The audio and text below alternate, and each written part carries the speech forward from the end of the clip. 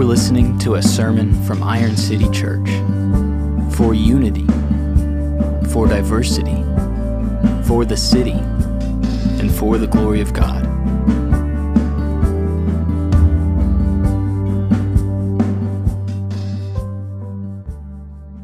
When was the last time you feared for your life? When was the last time you feared for your life? For me, it was in college. 2011, to be specific. It was a summer day, and my roommates and I decided to go swim up a river to a rope swing. We had eaten an inordinate amount of pizza right before we went to the river, but college-age Isaac didn't think that to be that big of a deal. I thought I was a good enough swimmer, but I was wrong. I don't know if it was my full stomach or my lack of swimming skills or some mix of the two, but either way, this rope swing required a pretty decent swim, and this North Carolinian river was pretty deep after all, and I couldn't make it. And I started to go under, to drown. Had my roommate, Dave, not swam over to me and saved me, I really don't know that I would be standing here preaching today. Friends, in our passage today, we see Jesus' closest followers fearing for their lives. Now, fearing that they too were going to drown. And I wonder if you can relate. Maybe you feel like you're drowning in life. If not physically, then metaphorically. You feel overwhelmed with waves of depression, waves of financial hardship, waves of plain old life. And maybe you feel flooded by the consequences of your own bad decisions. Whatever it is, I pray that in looking at this passage tonight, who Jesus is would be bigger and more amazing to you than any wave of trouble that is overwhelming you. And I pray Jesus' identity and presence would calm your troubled soul and give you confidence that God will take care of you. Amen. Typically at this point in the sermon, I give context for where we've been in Mark's gospel and how we got up to this point in the passage. But friends, today's passage draws on so much context from the entire Bible that we'll get plenty of context simply as we walk through tonight's passage. So let's just dive into the text. Mark chapter 4, verse 35. Mark 4:35. It's on page 788 of those black pew Bibles around you, page 788. And if you're new to looking at the Bible, the big numbers of the chapter, the little numbers of the verses, Mark chapter 4, verse 35, God's word says. On that day, when evening had come, he, Jesus, said to them, his disciples, "Let us go across to the other side." And leaving the crowd, they took him with them in the boat, just as he was. And other boats were with him. And a great windstorm arose, and the waves were breaking into the boat, so that the boat was already filling. But Jesus was in the stern, asleep on the cushion. And the disciples woke him and said to him, "Teacher, do you not care that we are perishing?" Let's pause there. Because this question is so honest. It's so relatable. It so naturally comes out of our mouths, especially in our hardships. Jesus, do you not care? And this will be our first question this evening. We're going to ask two simple questions of the text. Here's the first. Does Jesus care about me? Does Jesus care about me? Friend, Christian, ask yourself this evening what you know you've asked yourself before at some difficult point in your life. Maybe what you're asking yourself even now. Does Jesus care about me? Because if we're honest, if we look at the waves of trouble in our lives, the answer seems to be so obviously no. Does Jesus care about me? This is the first question, the foundational question in some sense. When it comes to strategies for helping people or sharing useful information with them, it's often said that nobody cares what you know until they know that you care. Friends, Jesus hasn't brought you here tonight simply to transfer knowledge to you, but rather to get at one of the deepest questions in your heart. Does Jesus care about me? Before we answer the question, let's just notice some basic things in our text. Doing this will help us better understand what's going on and whether God cares about it, about us. So far in Mark, we've seen Jesus at the center of controversy. There's been a lot of conversation and speech and parables, but in our text tonight, the action seems to pick up suddenly. Almost as sudden as this storm, which seems to come out of nowhere. Friends, over these last few weeks, Jesus has told four parables, right? The parable of the seed, the lamp, the seed growing, and the mustard seed. But our text tonight really starts a new section of Mark, where we'll see Jesus do 4 mighty acts. And this account is the first of those. Now, I just talked about Jesus doing mighty acts, but what we just saw here was him sleeping. Right? Verse 38, he was in the stern asleep. Has Jesus fallen asleep on the job? What good is a sleeping Savior? Let's look at the text, starting from the beginning. Verse 35, look with me. On that day, when evening had come, okay, so it's getting dark. Storms during the day are scary. Storms during the night are very scary. Now, you might feel like things are dark in your life, but I think this detail is really given us to make clear that Jesus had been teaching all day. We've heard some of his parables, but he was teaching all day, and he was done for the day. And I think this is worth noting. Jesus stopped working.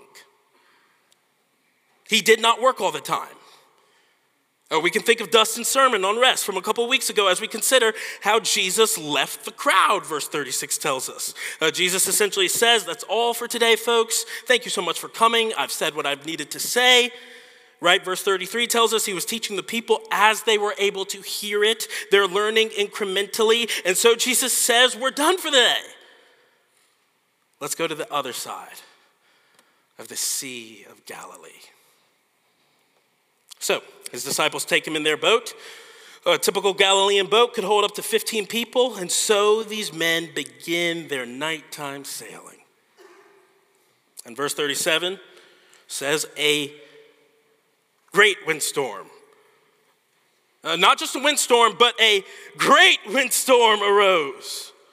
Friends, the Sea of Galilee is about 700 feet below sea level, which means there can be violent downdrafts and sudden storms, and this storm was bad. The rest of verse 37 says the waves were breaking into the boat so that the boat was already filling. Now, the ship seems like it's about to sink.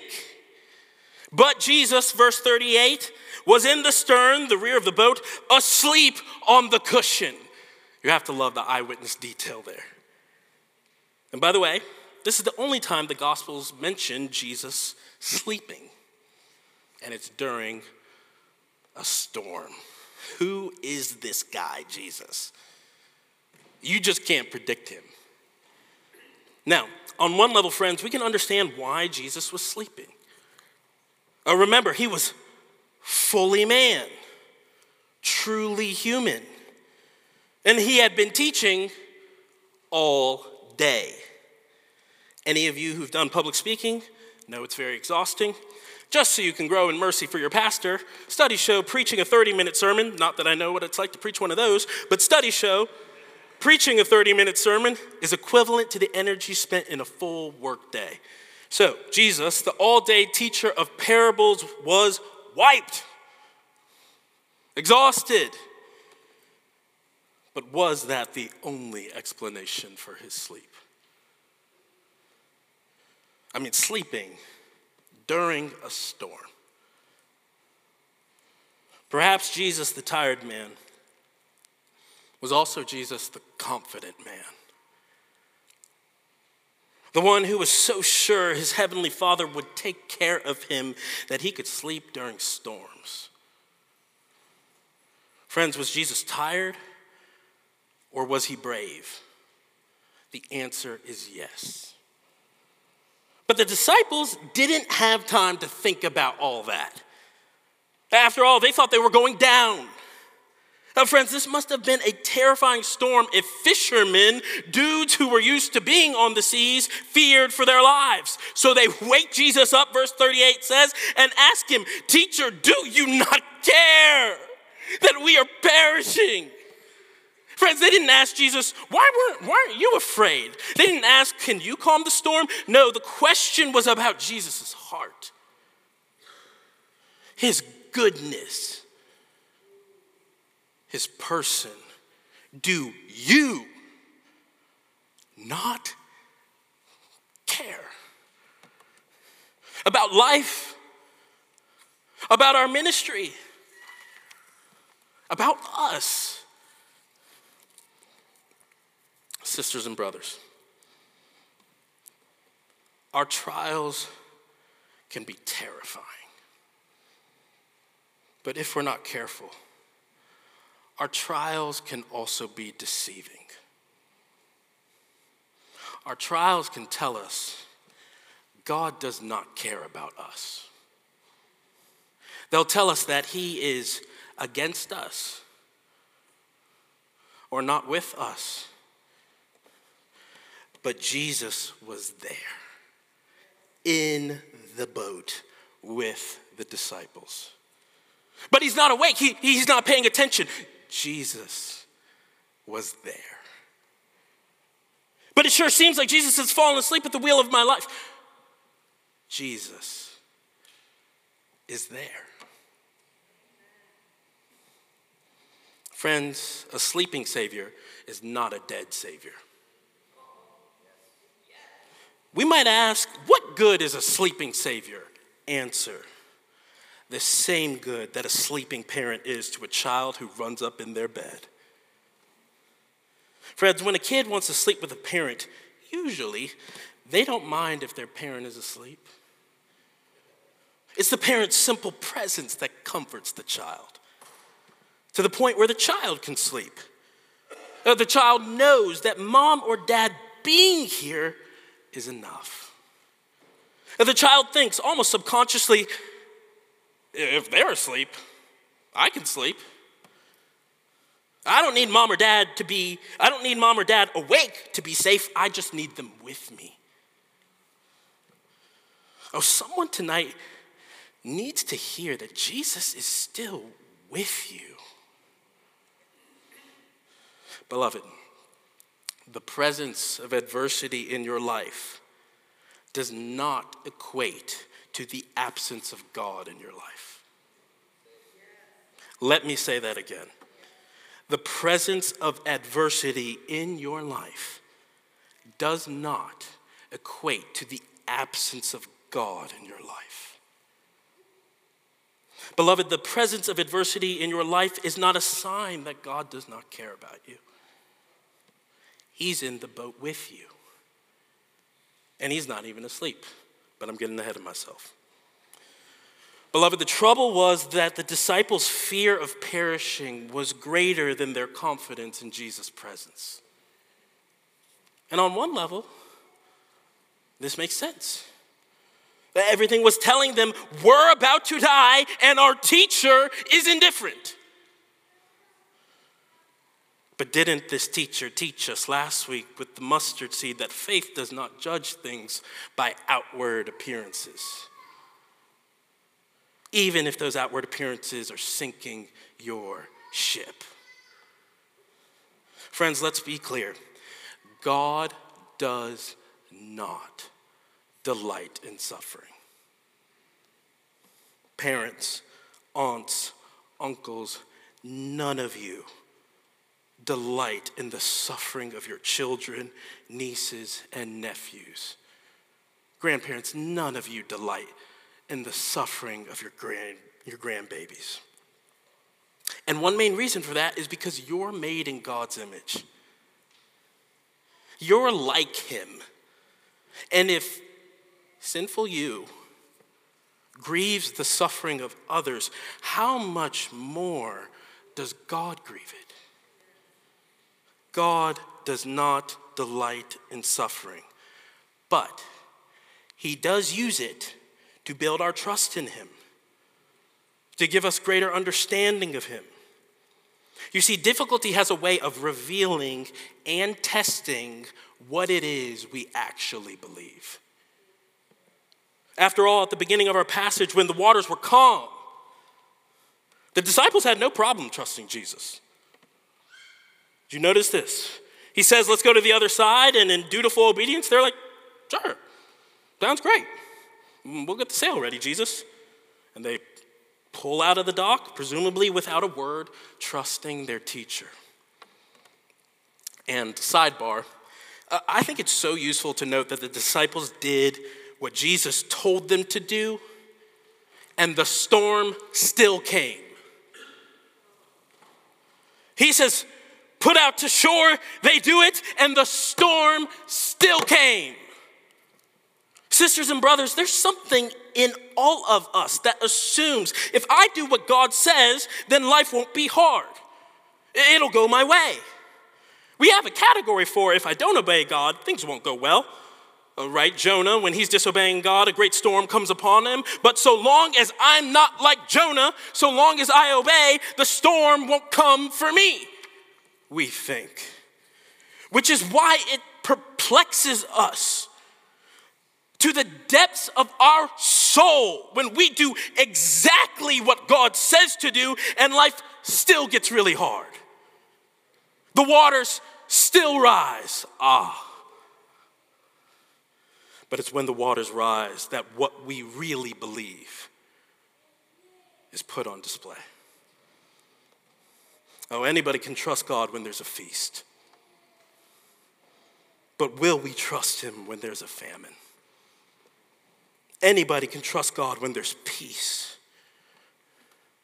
Will we trust him when there's storms?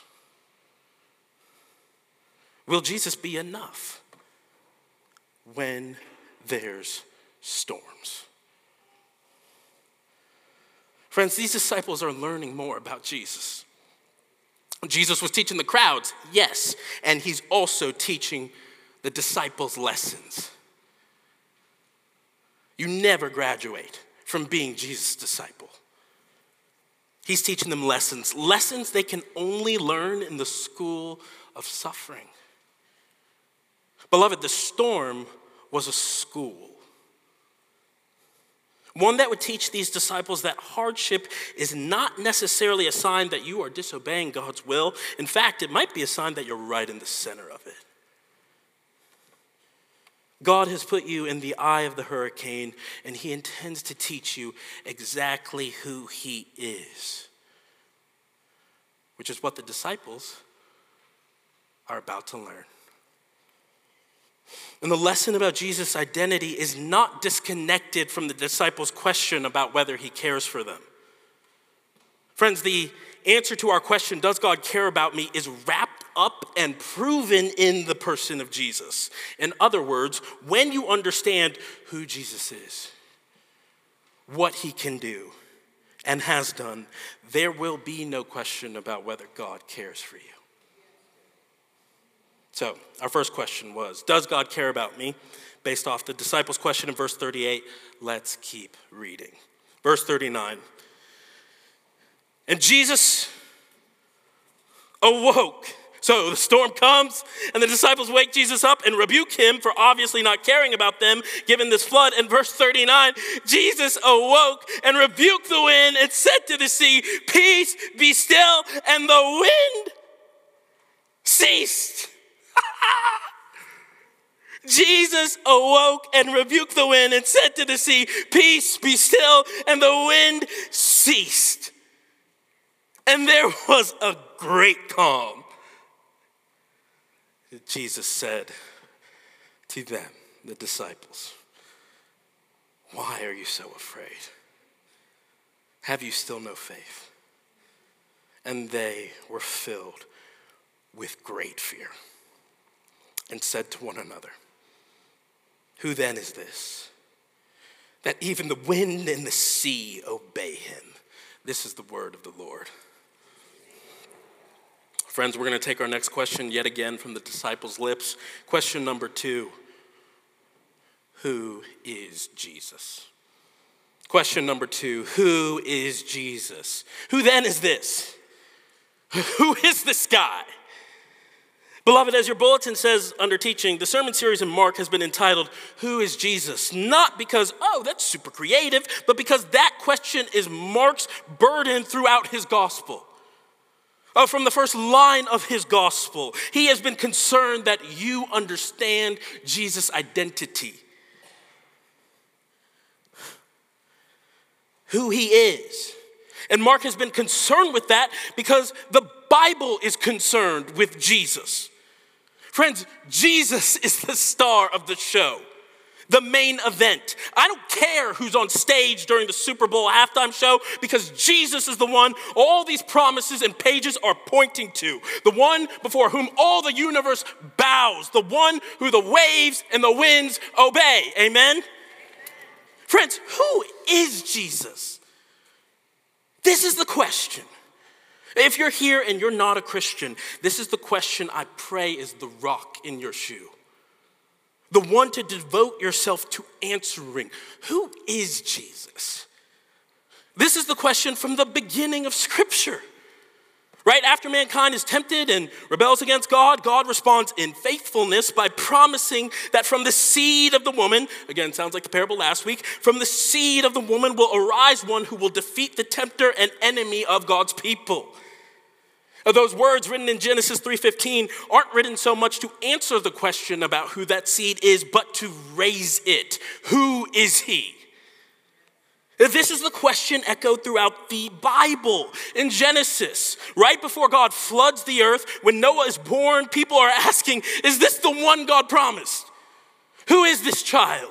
Who is he? In Proverbs 30, we find these questions. Who has ascended to heaven and come down? Who has gathered the wind in his fists? Who has wrapped up the waters in a garment? Who has established all the ends of the earth?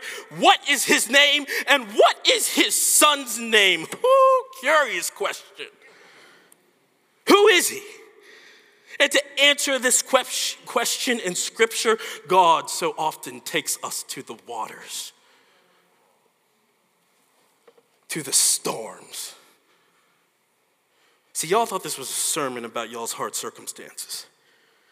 And as we have gone to great lengths to show, God cares about your circumstances. But this text, just like this book, just like this church, just like this world, in this universe is first and foremost about God. Beloved, take your eyes off yourself, off your problems, and behold your God, who from the first 2 verses of the Bible hovered over the waters, which he divided to allow dry land for mankind to live on. Your God who from Genesis chapter 6 stopped the flood he sent upon the earth. Your God who in Exodus 14 told the Red Sea to split, and it split, and he delivered his people. Psalm 106 says God rebuked the Red Sea and it dried up. Friends, this is your God who sent the storm on Jonah and who saved his exiled people as they had trouble traveling the seas. How does Psalm 107 describe it? They cried to the Lord in their trouble, and he delivered them from their distress. He made the storm be still, and the waves of the sea were hushed. Then they were glad that the waters were quiet. That's Psalm 107, 28 to 30. Friends, time forbids me to quote how Job and Isaiah and Zechariah talk about God being sovereign over the waters.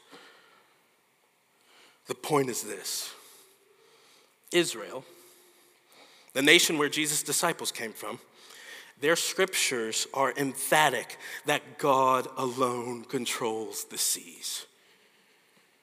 Often in the Old Testament, the sea is a representation of hostility against God's people, and it's a threat to God's people. A threat only God can conquer as he delivers his people. In silencing the raging sea, Jesus was showing that he could do what only God was known to do. He could silence the seas. What does that mean? Who is he?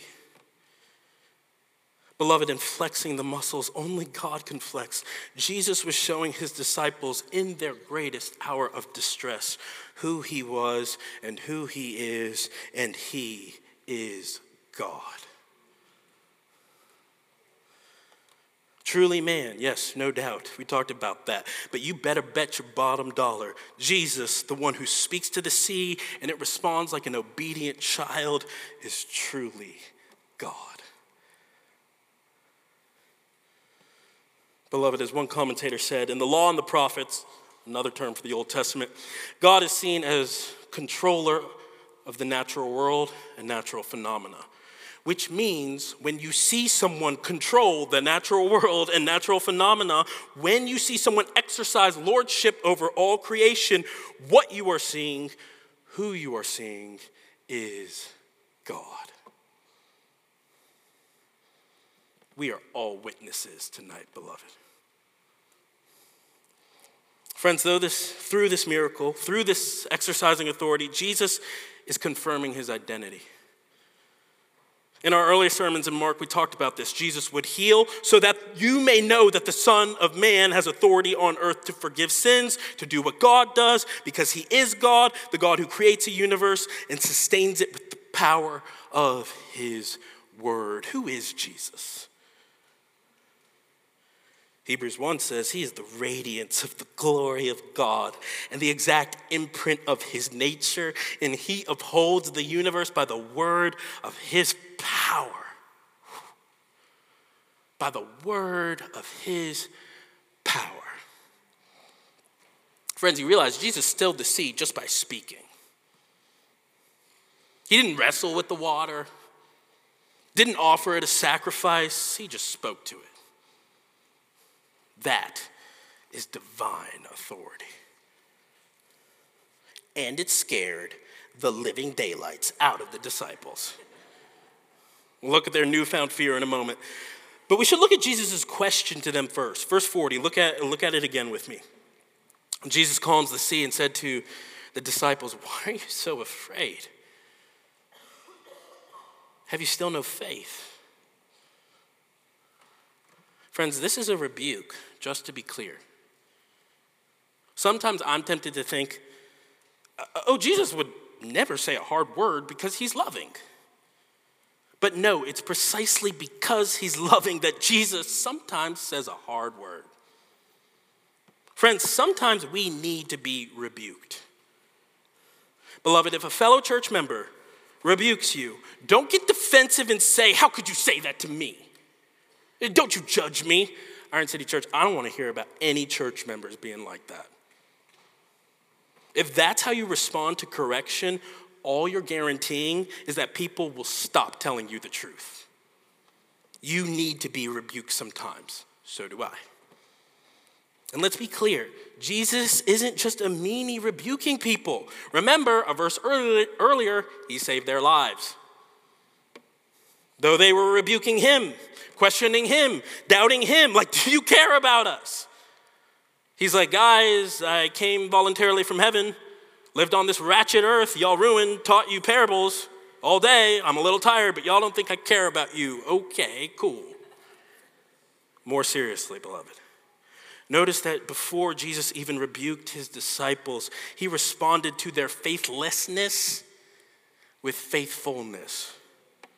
He served them.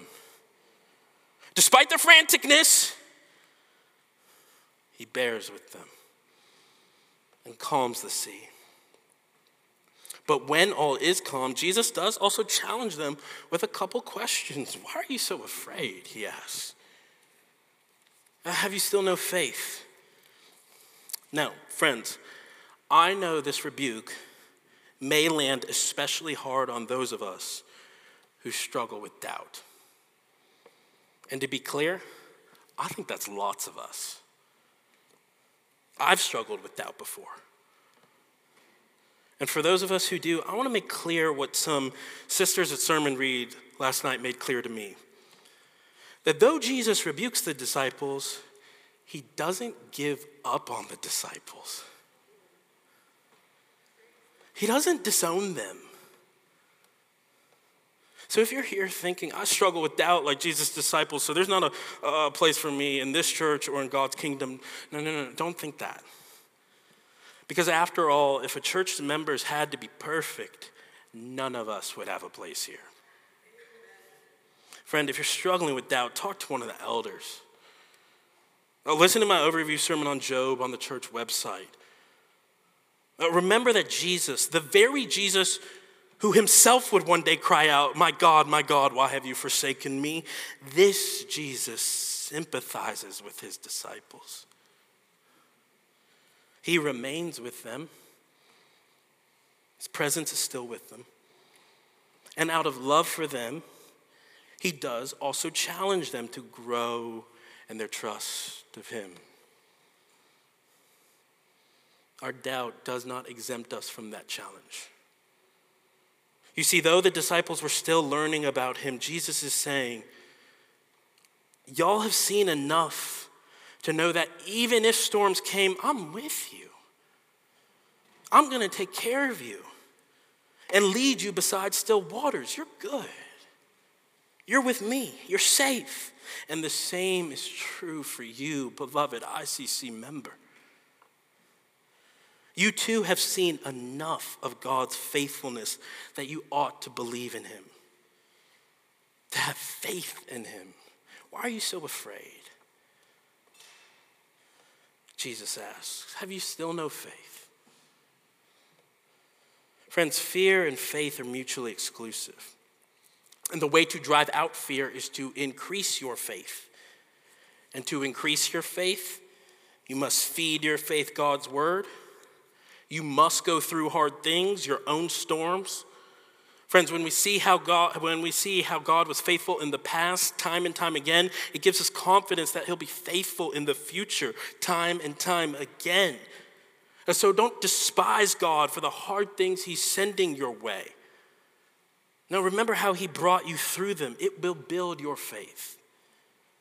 This is why we can count it all joy when we meet trials or storms of various kinds, like James talks about, because it strengthens our faith when we see how God has delivered us in the past. As Paul said in 2 Corinthians 1, when God brought him through a terrible storm, which shipwrecked him, literally, Paul says, God has delivered us from such a deadly peril, and he will deliver us. On him we have set our hope that he will deliver us again. So to build your faith and lessen your fear, you got to meditate on God's word. You got to go through hard things. And one more thing, you got to pray. That's what Martin Luther said, to be a good student of God's word. Those three disciplines, reading, meditating, suffering, and prayer. Pray. Ask God to increase your faith. Lord, I believe. Help my unbelief. We'll see that prayer in Mark 9. But we are still in Mark 4. And the freshly rescued and rebuked disciples are still learning who Jesus is. They're still learning that their teacher is not just a teacher. He's God. And the sight of him terrifies them. Verse 41, and they were filled with great fear and said to one another, who then is this that even the wind and the sea obey him? Friends, as we study these mighty acts of Jesus these next few weeks, what we'll see is that each one ends with fear and amazement at who Jesus is. Earlier I said faith drives out fear. But there is a type of fear that faith engenders, the fear of the Lord. Now, the fear of the Lord will drive out all other fears, of things we might be tempted to judge and fear because of their outward appearance. But when we fear the Lord more and more, not even appearances scare us. Y'all remember Shadrach, Meshach, and Abednego? How they were confident God would save them from the fiery furnace, but even if he doesn't, Nebuchadnezzar, they said, we refuse to sin against God, the God we fear. Friends, what can give someone that kind of confidence in God? That whether by death or by life, he will take care of them and do them right. What can give someone the confidence to say, as we said in Sawyer's sermon, that our only comfort in life and in death is that I am not my own, but belong body and soul, both in life and in death, to my faithful Savior, Jesus Christ? What can do that? Only faith in and faith that is built by the gospel of Jesus Christ, the Son of God, as Mark said in the first verse of his gospel. Friends, Jesus is God's only Son, his beloved Son. Watch this, because this is how the identity and work of Jesus will answer the question about whether God cares about you. After all, we were talking a moment ago about confidence in God, a faith-filled bravery. But if we're honest, we know our own weakness. Sometimes we still get so scared that God doesn't even care about us or love us. And in that fear, we can do some really tragic and destructive things. We run to other things. Sinful things, for safety, for comfort, things that are harmful to ourselves and harmful to others. Friends, all of us have rebelled against God. The great crime of humanity is not that God has not cared about us, but that we have not cared about him. We have not trusted him. We have instead drowned ourselves in pleasures and in sin and in brokenness to find satisfaction and security or comfort or control. Instead of crying out to God in our storms, we tried to be God and wound up drowning in the sea of our sin and of God's judgment we rightly deserve for our sins. But God. But God so loved the world that he gave his only Son. That's what he gave. John 3:16 says, in love, his precious Son, his one and only Son. Do you see, if that's who God gave for you, his very best, his very heart, his own Son, if that's who God gave for you, how can we question whether he loves us? He has given Jesus, who is the best, who is blameless and holy, who is God himself. The Father gave him for us, and he gave him to the point of death. Friends, on the cross, Jesus died the death we deserve for our sins. He hung on that Roman tree in weakness. I love that Jesus is asleep in our text tonight. He's in a position of relative weakness because that is how he saves. 2 Corinthians 13 says he was crucified in weakness, but lives by the power of God. For we are also weak in him, and so we live with him by the power of God. Friends, though Jesus was crucified in weakness, 3 days later he got up by the power of God.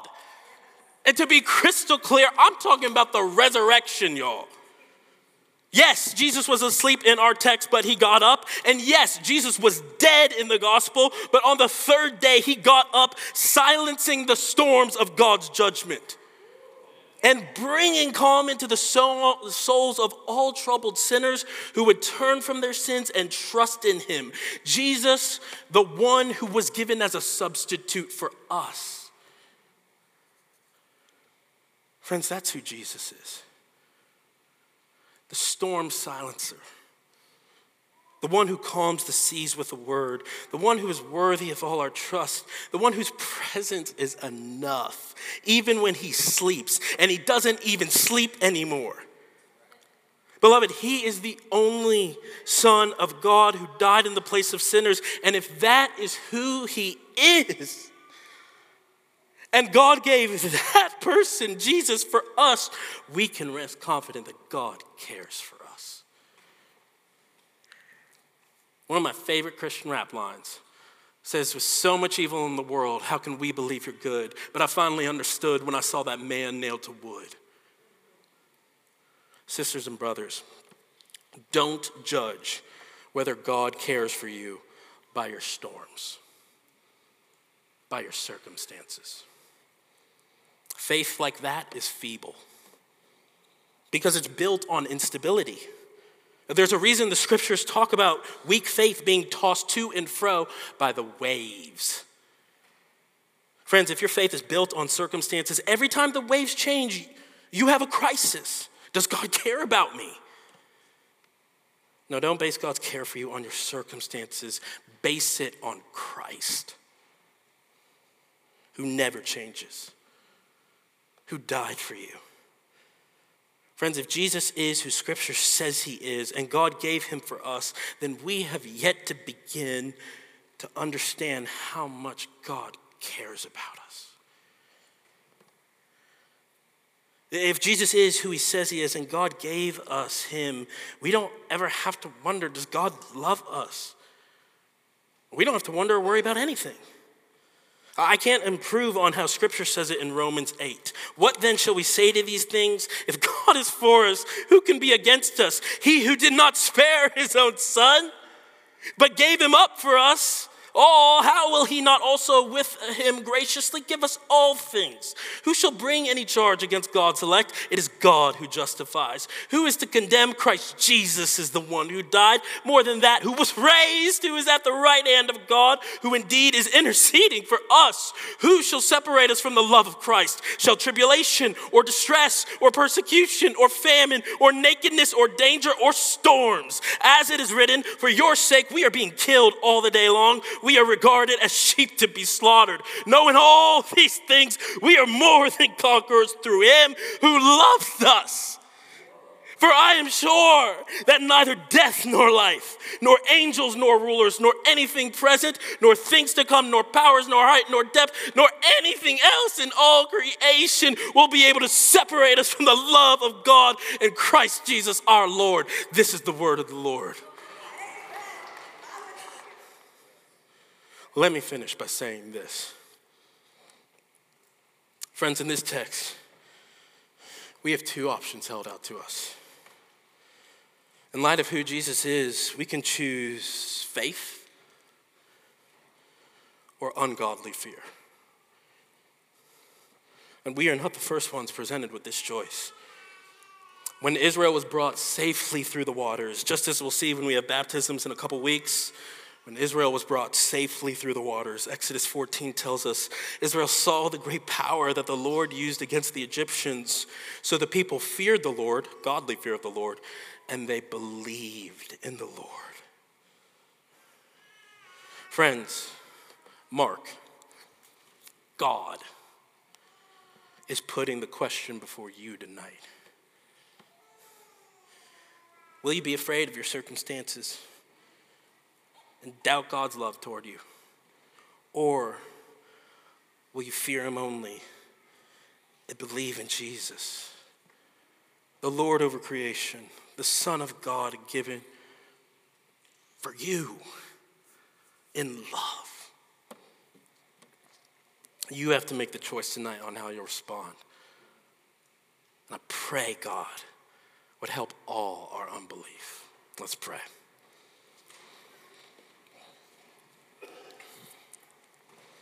Lord, give us all grace to choose Jesus,